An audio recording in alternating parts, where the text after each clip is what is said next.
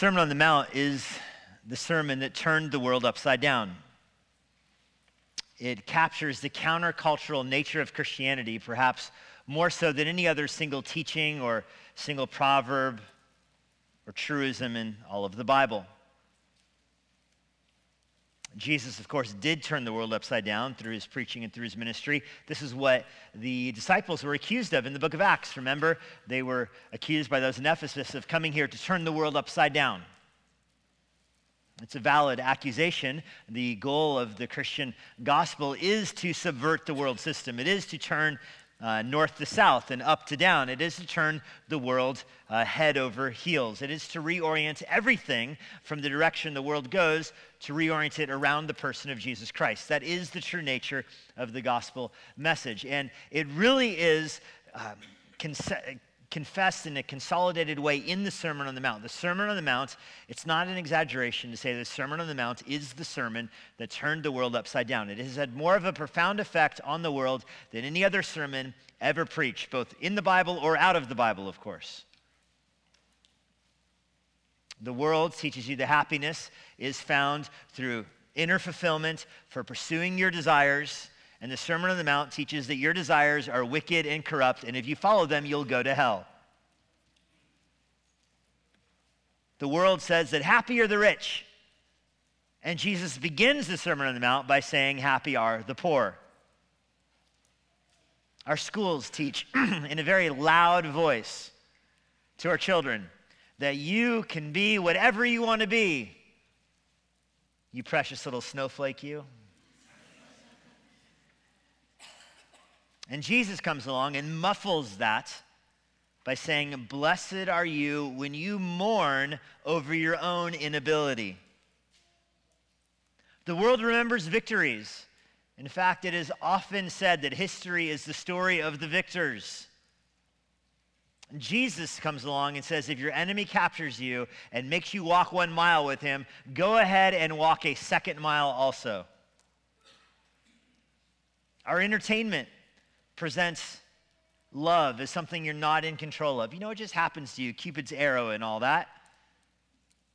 And that you are happiest when you fulfill your innermost sexual desires with whoever you want to go for. That's your thing, and that's your identity, and that's what will make you happy. And Jesus comes along and says, if you look at a woman with lust in your heart, you better gouge out your eye, because it's better to go through life with one eye than for you to act on your innermost desires and find yourself in hell. And the sermon concludes with a comparison. If you follow the way of the world, you're building your house on sand. Good luck with that. The Greco-Roman culture or the Israelite culture of Jesus' lifetime, I mean, there's differences between them, and there's differences between them and our culture, but those differences, I think, can often be overstated. The Sermon on the Mount cuts both of those cultures and ours equally.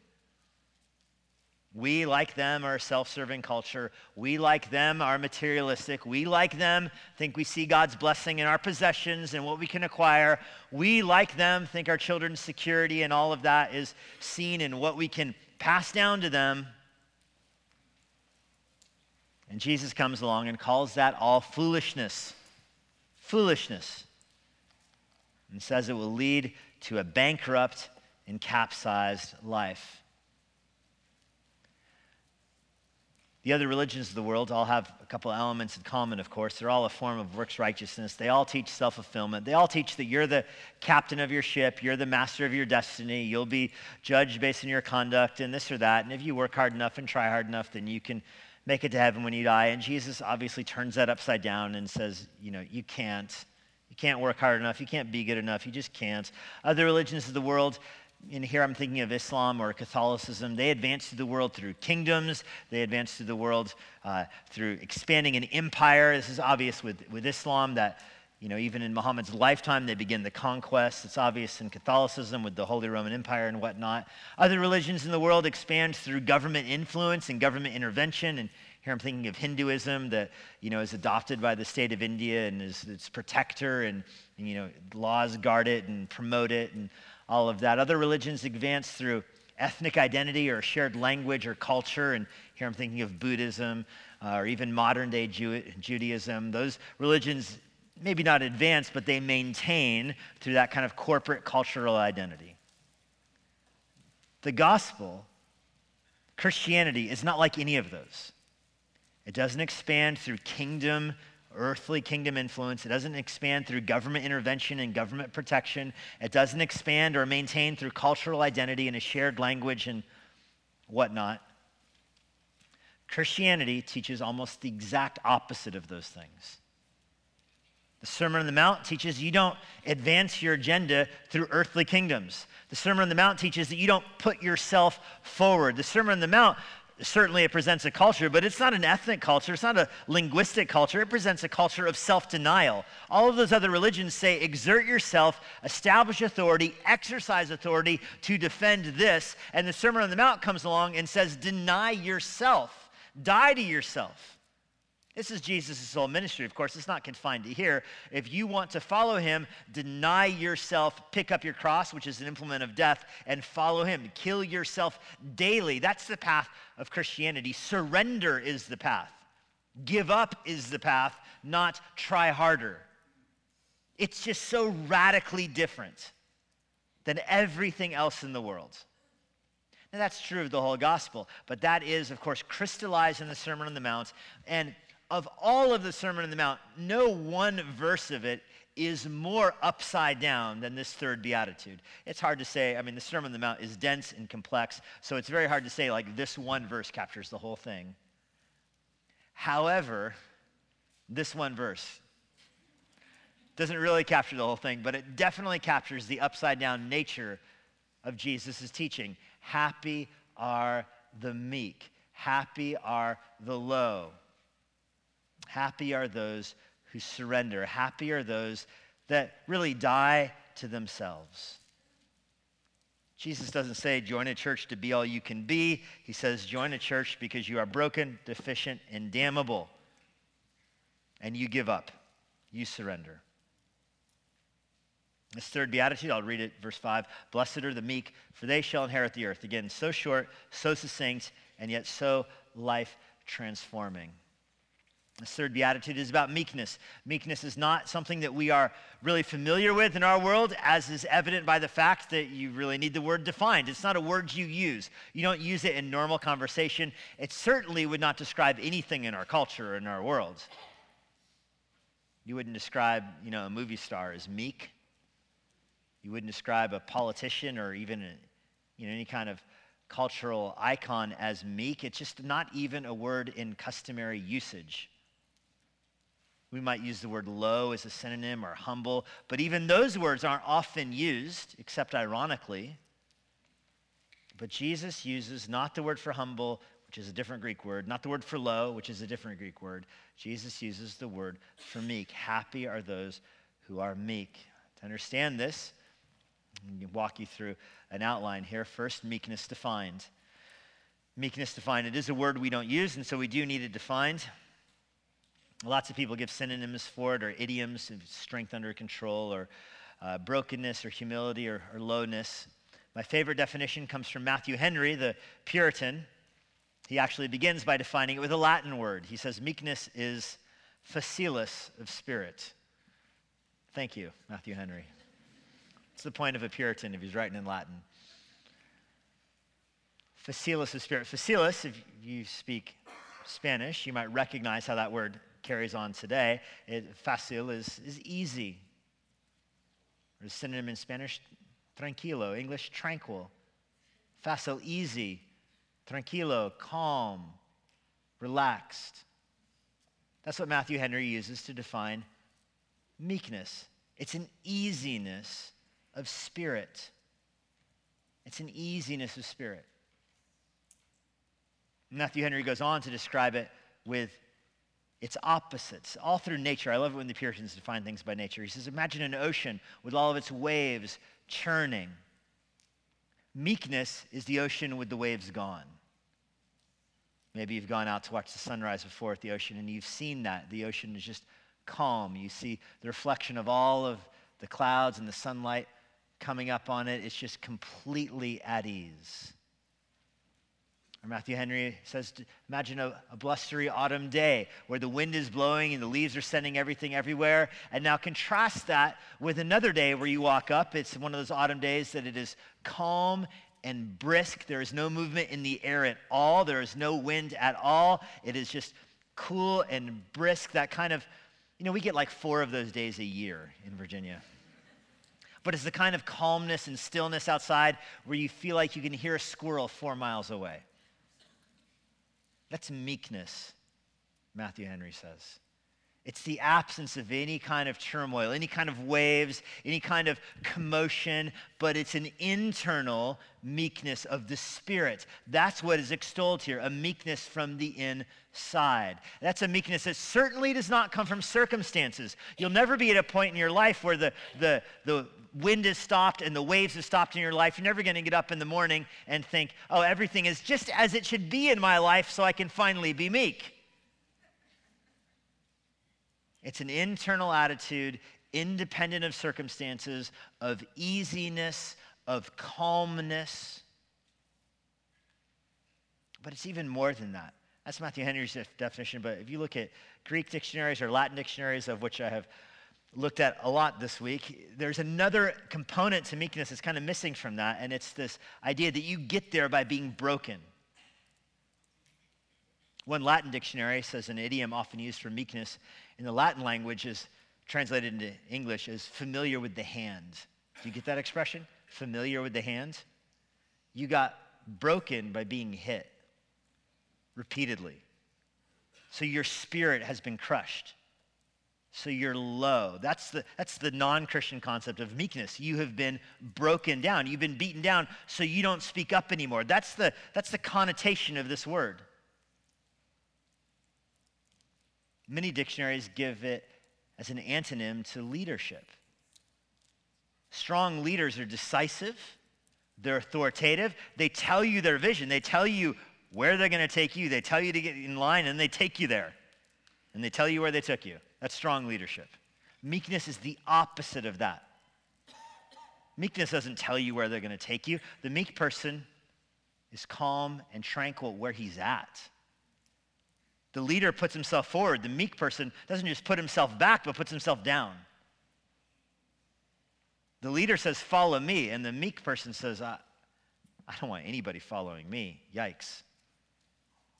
That's meekness. The leader says, this is what's wrong, and I'm going to fix it. The meek person looks at everything wrong in the world and says, I need to be able to be at ease with it. Not just okay with it, but at ease with it. Do you see why this is countercultural? I mean, that kind of stuff is not okay to say. You're not supposed to say, oh, you look at injustice in the world and you look at things that are wrong with the world and you need to be okay with it. You're not allowed to say that.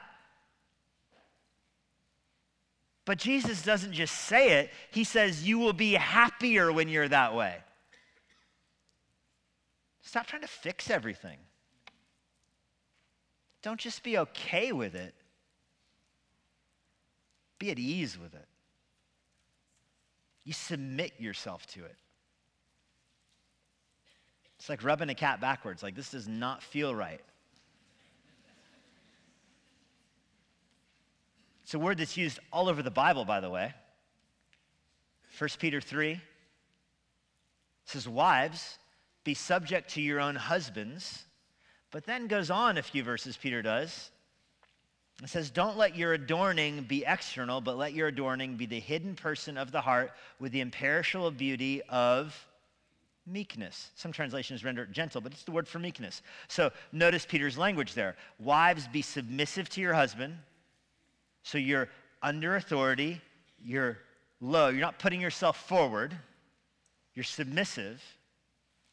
And then he connects it to how you're dressed. And I want you to really embrace his logic, because I've never preached through 1 Peter. We don't talk about this verse very often, but really embrace Peter's logic here. The person who is adorned on the external is putting on, clothing and an appearance in order to influence, to make an impact into people. You're in a room of people, and the eyes go to you. That's the person who's putting themselves forward with adornment. So notice the contrast is putting yourself forward with the external appearance is contrasted with the internal meekness, the at ease of being where and who you are. It's not particularly feminine, although obviously in 1 Peter 3, it's connected to wives in the concept of submission in marriage, but it is not uniquely feminine. You see it commanded elsewhere. For example, in 1 Peter chapter 2, verse 18, Peter commands slaves to be meek in how they relate to their masters. And then he says, even the unjust masters.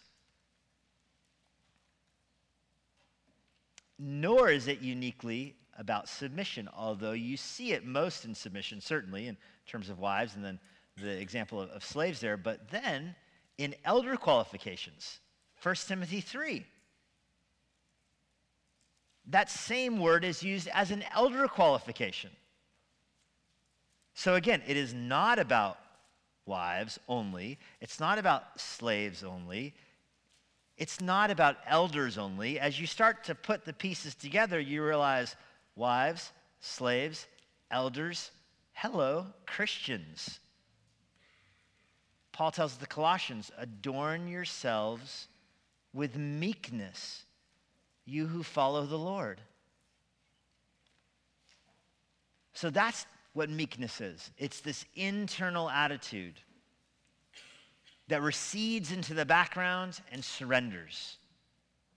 The most common way it's explained in dictionaries, both Greek and Latin dictionaries, the most common way it's explained is the example of a wild animal. A wild animal is independent. One Greek dictionary I read had a long description of a stallion, like a Roman stallion. It's escaped and it's developed its own independent attitude. It's running in the wild and it's going to be recaptured. And to recapture it, you have to bring it back in. You have to deprive it of food. Then you introduce a person to it, and that person becomes its food source. They become comfortable with each other, and then eventually the stallion realizes he's only going to get food from that food source, from that person. And then eventually the stallion gets what we call in English broken. The stallion is broken when he submits his will to the authority of the person who's now his master. And that's the English idiom, by the way. We refer to that as breaking a horse. The biblical word for that is meekness. Someone who's been broken and submits his will to somebody else. He surrenders it. That's meekness. That's meekness defined. This is meekness distributed. Where does meekness come from? It's not natural. People don't pursue meekness. People don't cultivate meekness. People in the world don't esteem it. Can't buy it anywhere. Meekness has one source. Biblical meekness has one source, and it's the agency of the Holy Spirit who comes and he gives meekness. He gives you meekness. He implants it in your heart. It comes with salvation. And this is how it functions in the Beatitude. These Beatitudes are not random. There's an order to them. There's a progression. There's a logical and sequential progression. There is most definitely a sequence to these Beatitudes. So please don't picture them as haphazard. They're not fortune cookies. You know, you get one and the other person gets another, and it could have been the other way around. There's an order defined by our Lord to this. So first, you're broken. You have the poverty to you. You're broken really over your poverty. That's where the Beatitudes begin. You go looking for your spiritual checkbook, and you don't have one. You are impoverished spiritually. You know you're going to die and stand before God for judgment. You have no righteousness of your own.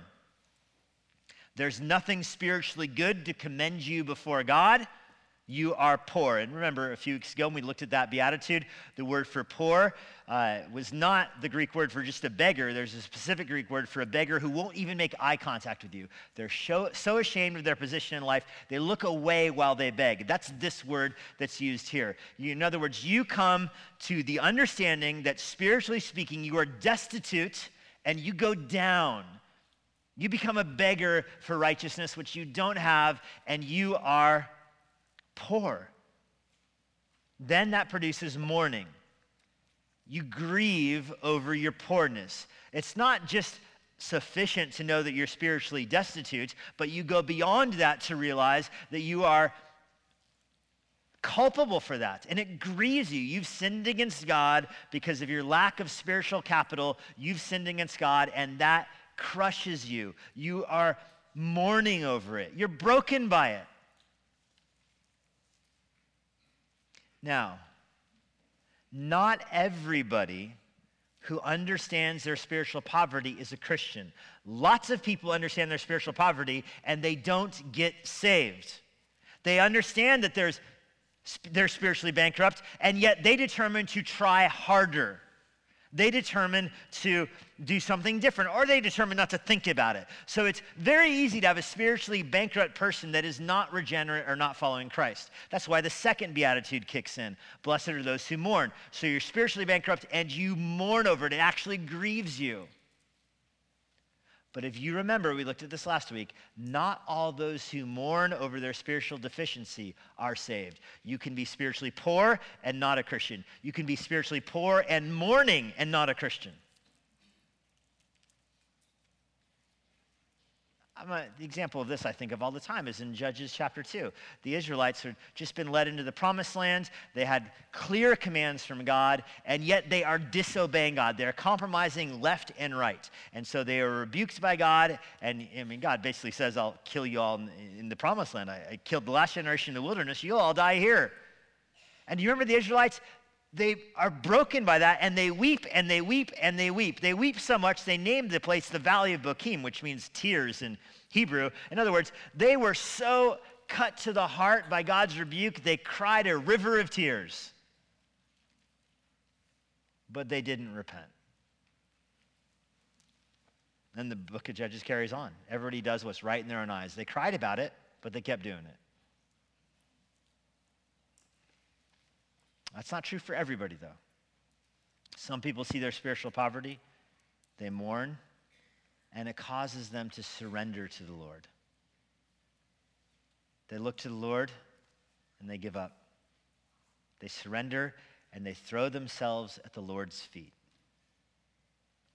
That's spiritual meekness. You recognize your inability to gain a righteousness of your own, so you submit yourself to God. James 1 verse 21 captures this very well. You receive with meekness the implanted word which is able to save your soul. Every word in that verse is critical.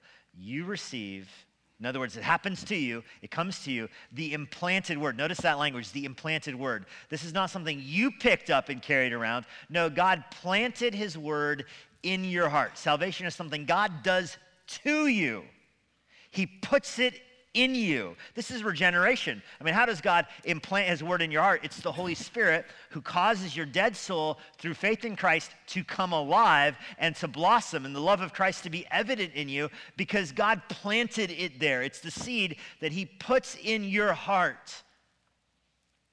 And when that happens, it comes through the word of God. The word is implanted to you. It's the word. Faith comes by hearing, and hearing comes by the words about Christ. And so God doesn't merely save you by the external gospel call, the call that goes to the whole world. Wherever the sun goes, there's a gospel call to the whole world. That's not how God saves you. God saves you by particular words from the word of God about Jesus Christ that he plants in your heart. And he plants them not in every heart. He plants them in the heart that is meek. You receive the gospel through the meekness and quietness of your own inability.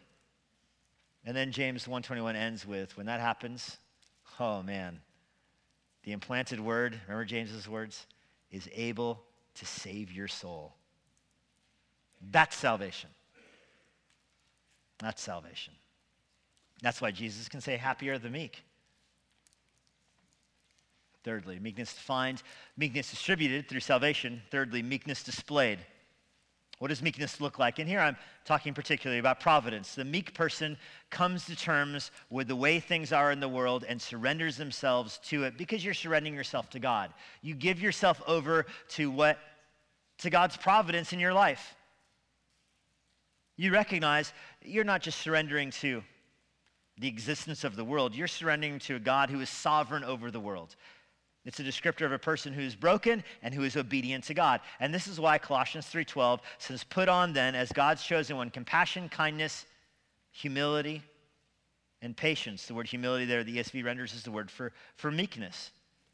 So notice the progression in Colossians 3, how Christians live. You're putting on in your Christian life. So we're not talking about salvation. We're talking about your Christian life here now. You go in through the narrow gate and you're walking on the narrow path. That narrow path looks like compassion. You're hurting over other people's sorrows. Kindness, you respond to your compassion through acts of kindness. And you act that way because of meekness. You're low, and so you see other people who are low, and you have sorrow for them, and you reach out to help them. That's spiritual meekness, and that, of course, produces patience towards each other. If you're meek, you're going to be patient, right? I mean, the impatient person is putting their way forward. The impatient person has their own timetable to keep. The meek person is, of course, Paul says, Colossians 3:12, patient. What does that look like in practice? You forgive each other of sins. Meekness is tied to forgiveness in the Bible. Because, hey, you're spiritually bankrupt, they're spiritually bankrupt. If the two of you don't have anything, record keeping between you is very easy, you know? If you have no money in your checking account, you don't need to balance your checkbook. You know what I'm talking about? If you don't have cash, you don't have to work out all the decimal points. You don't have anything. So meekness is tied to forgiveness. And Paul says that in Colossians 3. He goes on to say, forgiving one another as the Lord forgave you. If you're meek, you forgive each other. Or Galatians 6, verse 1.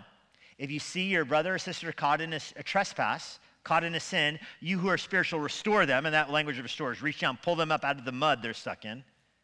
But do so with a spirit of meekness.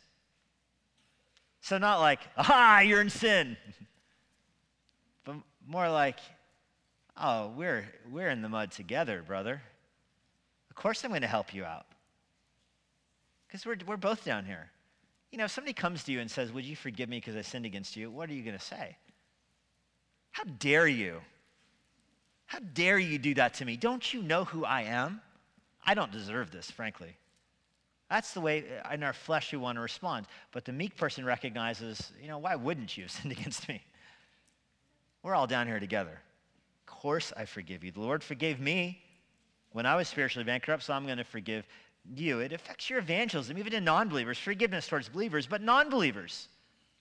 Back in 1 Peter 3, the same passage where Paul commands wives to be submissive to their husband in a spirit of meekness, that's not the only time he uses that word in that passage. Later on in 1 Peter 3, he says, be ready to give an answer for your faith for whoever asks you, and answer them with meekness. Man, Peter would not make a good podcast host right there. He would not have his own show on Fox News. And the people on TV, they're very good at answering their opponents. You know, this host destroys his opponents. Mwaha. 20 seconds shows how silly they are. So different than Peter, who tells his readers, answer your opponents with meekness. Not in a way that puts you forward, but in a way that puts Christ forward and you down, down, down, down. But those are all focused externally on other people who are sinning against you, on non-believers who have questions for you. The main way you see meekness, and listen to me carefully here, the main way you see meekness in your Christian life is in your inward spirit towards providence, towards whatever God has brought to pass in this world. You have an ease of attitude towards it. You recognize that all things work for God's glory and for your good. And so you throw yourself at the feet of providence. It's not that you necessarily appreciate everything that's happening in the world, but it's that you realize you're not sovereign over this world. God is, and so you're just along for the ride. You may as well enjoy it. When you think of meekness, the example you think of is probably Moses. For most people, Moses. Because Moses was the meekest person on the face of the earth. And if you don't believe me, you can just ask him. Numbers 12, verse 3. Moses was the meekest person on the face of the earth. He wrote it himself, so you have to believe it.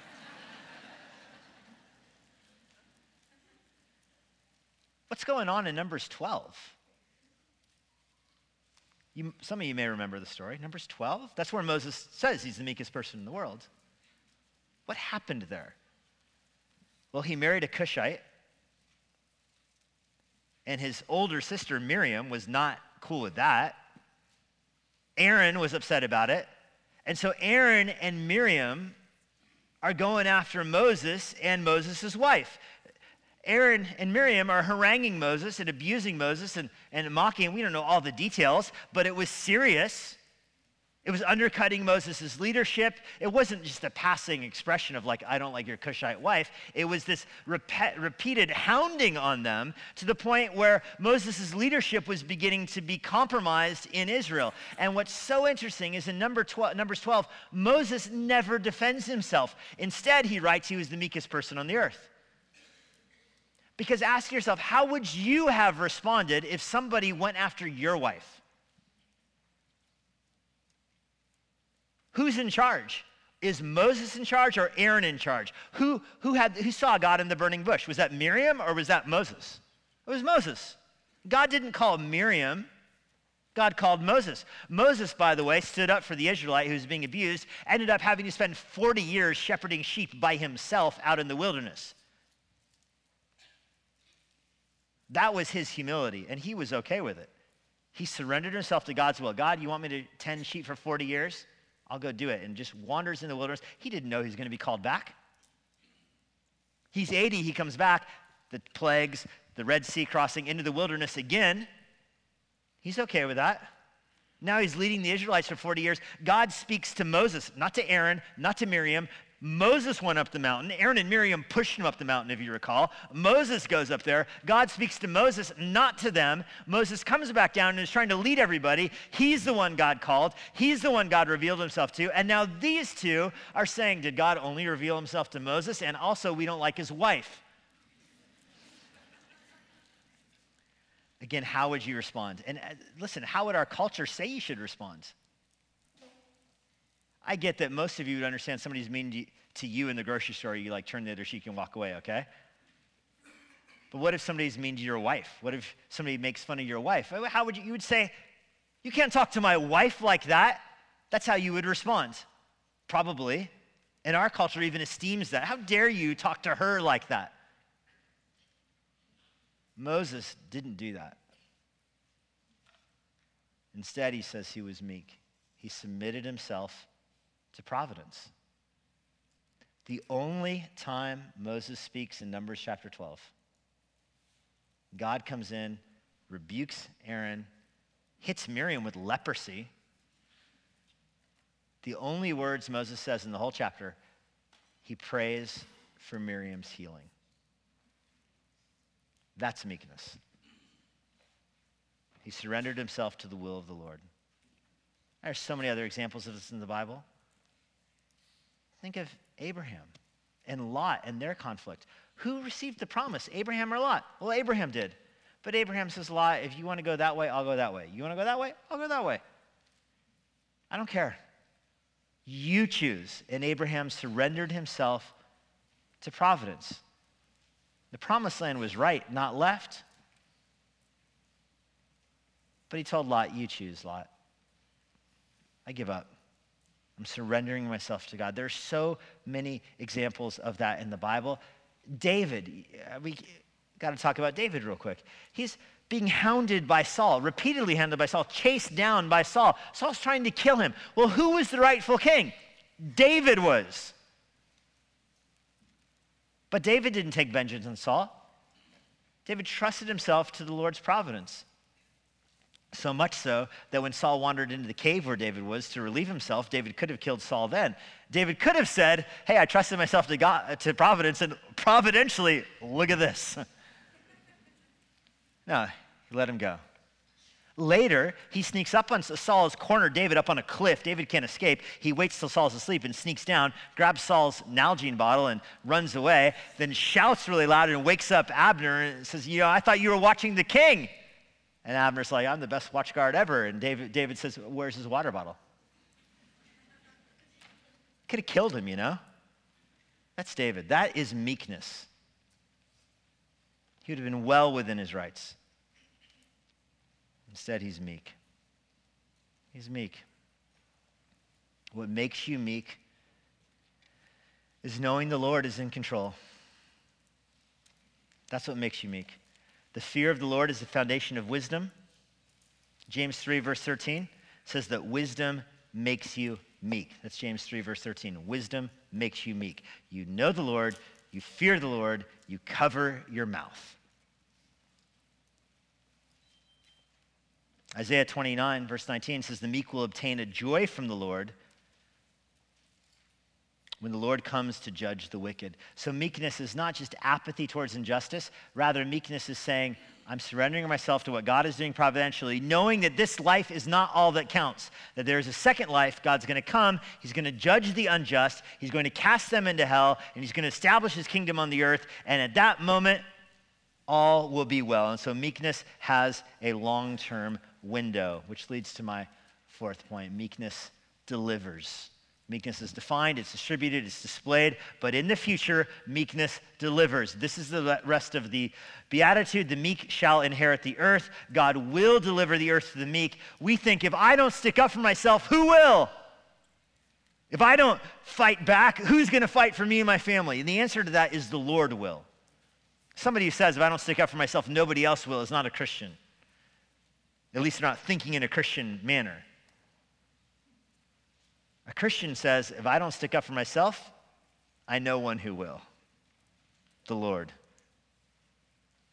And the Lord may not vindicate you in this life.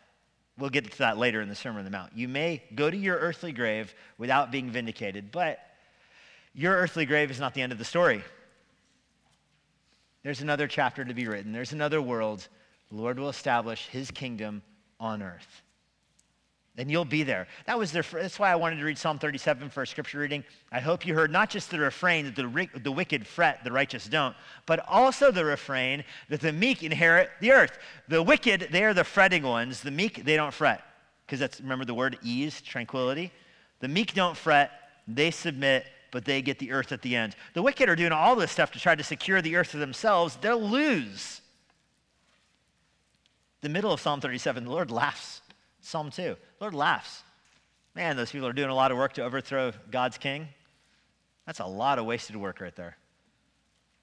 The meek, on the other hand, they're not doing any work. But they will inherit the earth. They'll inherit the earth. Think of Gideon. All of his soldiers, and the Lord tells Gideon, you've got too many soldiers. Only choose the ones that drink on their hands and knees like a dog. Them I can work with. So the army goes down, down, down, down, down, down, down, down. That's meekness, where Gideon says, all right, I don't know what's going to happen here, but I don't want too many people that people think I'm working.